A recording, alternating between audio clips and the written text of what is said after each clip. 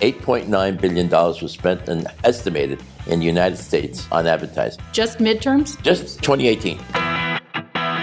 Hi, I'm Gina Cerrito, and I'm here with my co-hosts Lynn White and Judy Licht. We're the News Broads. Broads casting about the news and all things media. We're here to give you insights on how it all works.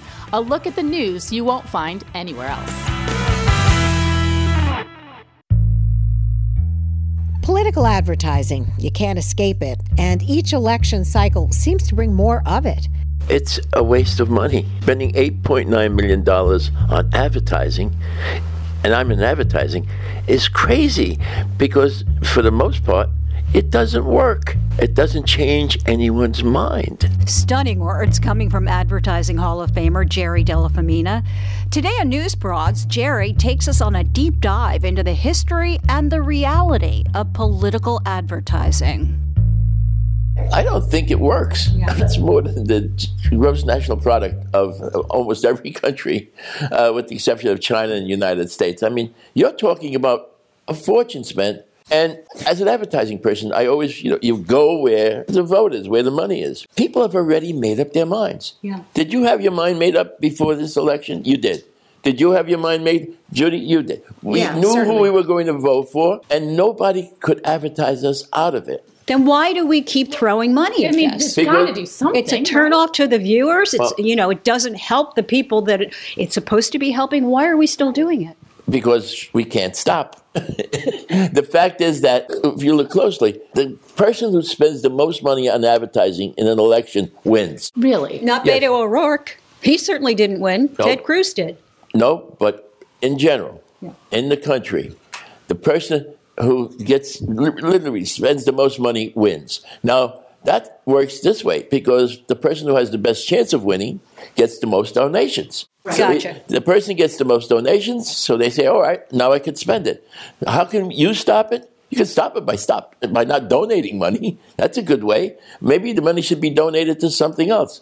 Maybe advertising should be paid for by literally X amount of dollars from the government. How about that? Well, they've been trying to do that for a while, and you just can't get it done in this kind of society. Because the politician, I don't mean to interrupt, but because the politician who's making this money doesn't want to stop. Right. So they're not going to vote it out. Right. Are there other ways, as an advertising, your whole life, are there other ways that would effectively help someone win if they didn't put that money towards TV advertising? Or is it that TV advertising is just to remind people to vote? TV advertising is the most effective way to reach people. I mean, if you see that. You see the candidate. He's holding a baby, or he's got his family. Have you seen a commercial lately where it doesn't end with a candidate and his family? Yep. These guys are animals. They don't deserve that. Literally, they don't deserve to be in office. My feeling is that you're preaching to the converted. You're preaching to the converted, but you can't stop. But how did we get here? In the beginning, there was Eisenhower. Yeah, right. Yeah. In the beginning, there was a great advertising man named Rosser Reeves. Rosser Reeves worked for Ted Bates, and those commercials that you always hated, the hammers in the head, right. The M&Ms melt in your mouth and not in your hands. Which hand has the M&M's chocolate candy? Not this hand. That's ordinary chocolate candy. It's melted. But this one, there's no chocolate mix. Because M&M's milk chocolate melts in your mouth, not in your hand. He did all that stuff. And he was a genius at reaching people, and he didn't care if his advertising was dumb. He said the same thing over and over and over again. The man from Abilene, out of the heartland of America, out of this small frame house in Abilene, Kansas, came a man, Dwight D. Eisenhower. And he got Dwight Eisenhower to say, it's time for a change. If war comes, is this country really ready? It is not. The administration has spent many billions of dollars for national defense. Yet today, we haven't enough tanks for the fighting in Korea. It is time for a change. It's time for a change. So this is like a slogan? Yeah. It was just like a slogan, That's right? It. That's it. Well, this Eisenhower Answers America, and this is a story that I love. Apparently, he got Eisenhower to answer people's questions. They were all staged, obviously. They did 40 of them in a day in Radio City Music Hall, literally, and cut them down to little spots. And it was him answering America on all the big questions, all of which were staged. But it worked because they had to take a guy who was just famous for being a general and turn him into a political figure. And it worked, and yet Eisenhower said one thing that got him elected, and it was a closer election than most people thought. And he didn't say it on a commercial. He said, if elected, I will go to Korea. And, oh my God, he's going to go to Korea and stop the war. So actually he said something that was interesting and right versus it's time for a change. Yeah. And, we weren't as sophisticated as we are now. You like Ike, I like Ike, everybody likes Ike. For president. Hang out the banner, beat the drum, we'll take Ike to Washington. We only had, 3 TV stations, networks. We didn't have cable news. We didn't have a Fox News channel or a CNN. And we didn't have digital. Digital, now this in 2018, was $1.8 billion. 260% more money was spent this go-round on digital than in the last election. Can you imagine? You can micro-target your audience. Sure. So you can reach exactly who you want to reach in a way they never could do with television. But they follow you, they know what you buy in the supermarket, right. They know what you do, they know what you like, you know what you drink, and then they advertise to you directly. One day soon, they're going to be calling out your name. Hey, Jerry Della Femina, why don't you?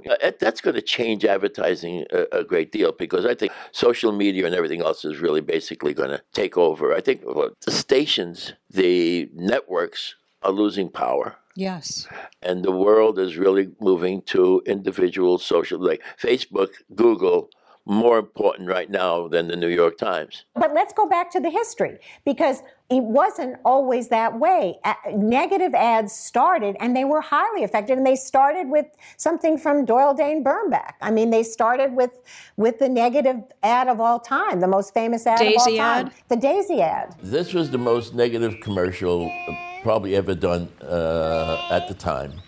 They show you a little girl picking daisies and playing with daisies, and she's just adorable, and she's young, and you hear the sound of a bomb starting over, and basically it ends up with the little girl being blown up.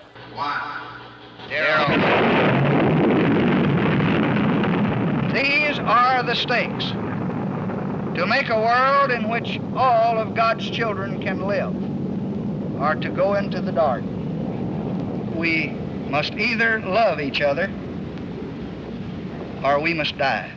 Vote for President Johnson on November 3rd. The stakes are too high for you to stay home. If there's a nuclear holocaust, Barry Goldwater will be the person who will press the button and everything else. But that worked. It worked. But Barry Goldwater wasn't going to win. He didn't win. So it didn't work. It worked. It worked to this point. You know how many times it ran? How many? Once. Are you serious? Once, exactly. Yes. Once. But 50 million people And this saw is back when YouTube, you couldn't watch it over and over again. So once meaning... Right, it was that impactful. Once. Once because what advertising does best is it gets PR. The PR really is what sold it, and they took it off the air. The Democrats took it off the air. Wow. They were embarrassed by it. Why was Doyle Dane Bernbach embarrassed by it, and why was it taken off the air? Because it was over the top. It was over the top. So there is a vote for Barry Goldwater. What's so interesting about it is the guy who wrote the commercial later had a nervous breakdown. What? Yeah.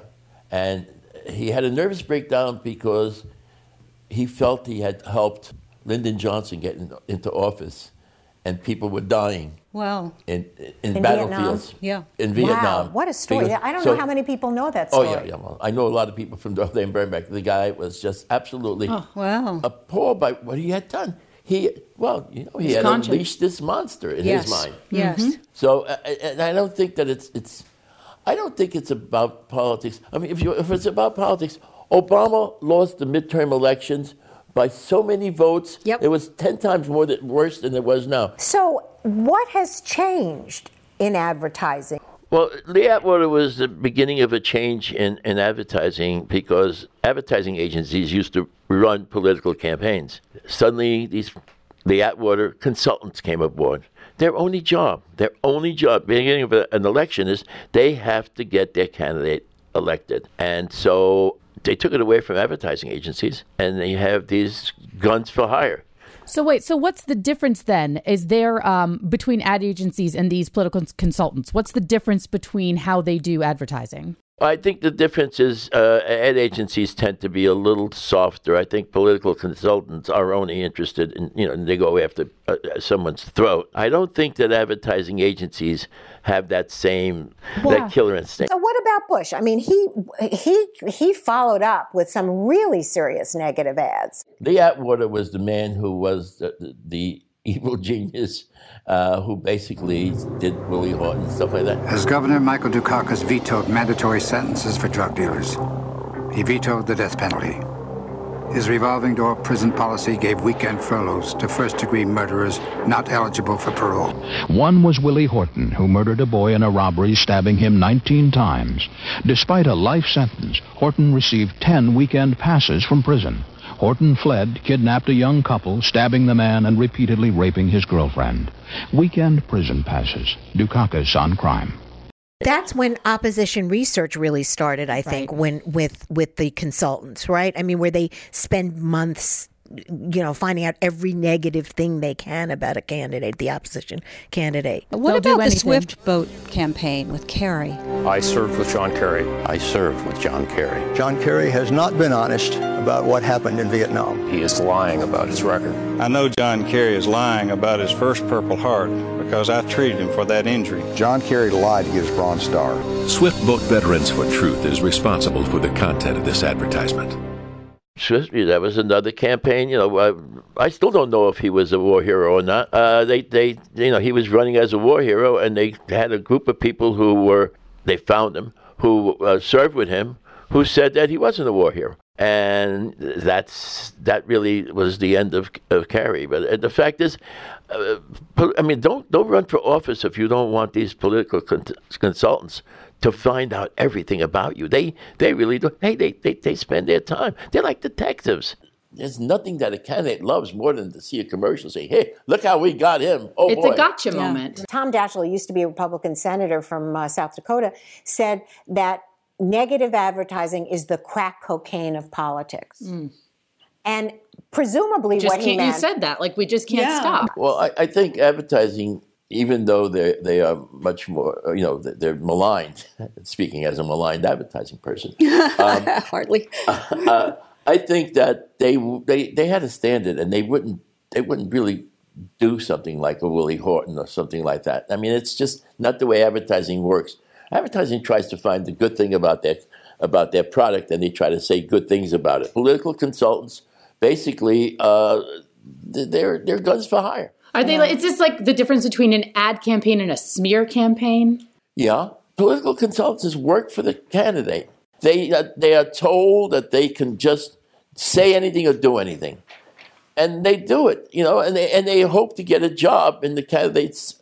Gotcha. Right. It's all this negative research. They do all this opposition negative research. That gotcha moment. And that is the meat and potatoes of political consultants versus what ad campaigns did. My job is to find the best possible way to reach people and with the best message. I don't think political advertising is working now because I can't reach people who have already made up their minds. I mean, I used to be able to maybe get people to go from Tide soap to Rinso or from Rinso to Tide. Mm-hmm. But now, and that's because there's so much anger. Republicans will not vote for a Democrat, and Democrats will not vote for a Republican. If negative ads don't work, does positive advertising work? I don't think any advertising works. So then, Jerry, what is the future of political advertising? The future is we're going to spend more money. And get nowhere? And get nowhere, and get the kind of candidates that we have running in office. So it's not going to be substance. It's going to be someone who wants to win a football game. Trump did not spend as much as Hillary to become president. Right. And his advertising, who knows what it is. But do ads get people to the polls? Possibly. Is that the end game here? Ads can get people to the polls, but they're just going to go there to vote for the person that they were going to vote for anyway. What matters most is you have decided you are going to be closed to any other person. And when you're closed, you deserve whatever you get. And has it always been like that? Because you started out saying advertising doesn't work in politics. Has it always been like that? Never, yeah. It doesn't work because people know what they want and they won't change. But people say that advertising, the people who say it works are the consultants who make the most money from it. Why then, if this is the case, do they keep spending more and more and more money? Can I give a suggestion and tell me if I'm wrong? Sure. If the people that are making the laws are the people that have been voted in because of these negative ads, how is it ever going to change? And like you said, I think that the nugget here that I'm taking away from is that we have to look, it's not we're looking out to advertisers to be better and political consultants to be better, but we have to look in and figure out how we can open ourselves up more and be open to more individual thinking, critical thinking, rather than my team's going to win no matter what. It's very hard to get away from my team is going to win no matter what, frankly, because, you're talking about, Little League, you're talking about Yankee fans, you're talking about football fans, and then they get into politics, and, that's what they're going to do. We're getting dumber and dumber. We're getting dumber and dumber, and we're getting easier and easier to handle, and we're being pushed to vote for the worst people. And where are we going? I don't know. It's it could be, as far as I'm concerned, it could be Germany in 1928, 29, when everybody decided, we have to listen to this guy. He's got a cute little mustache, and he's telling us that we have to, how we could be great. And yes, he said he was going to make Germany great again. We've been talking to Jerry Della Femina on the power and potential of advertising. This has been the News Broads with Judy Licht, Lynn White, and Gina Cerrito. Special thanks to our producer, David Levin.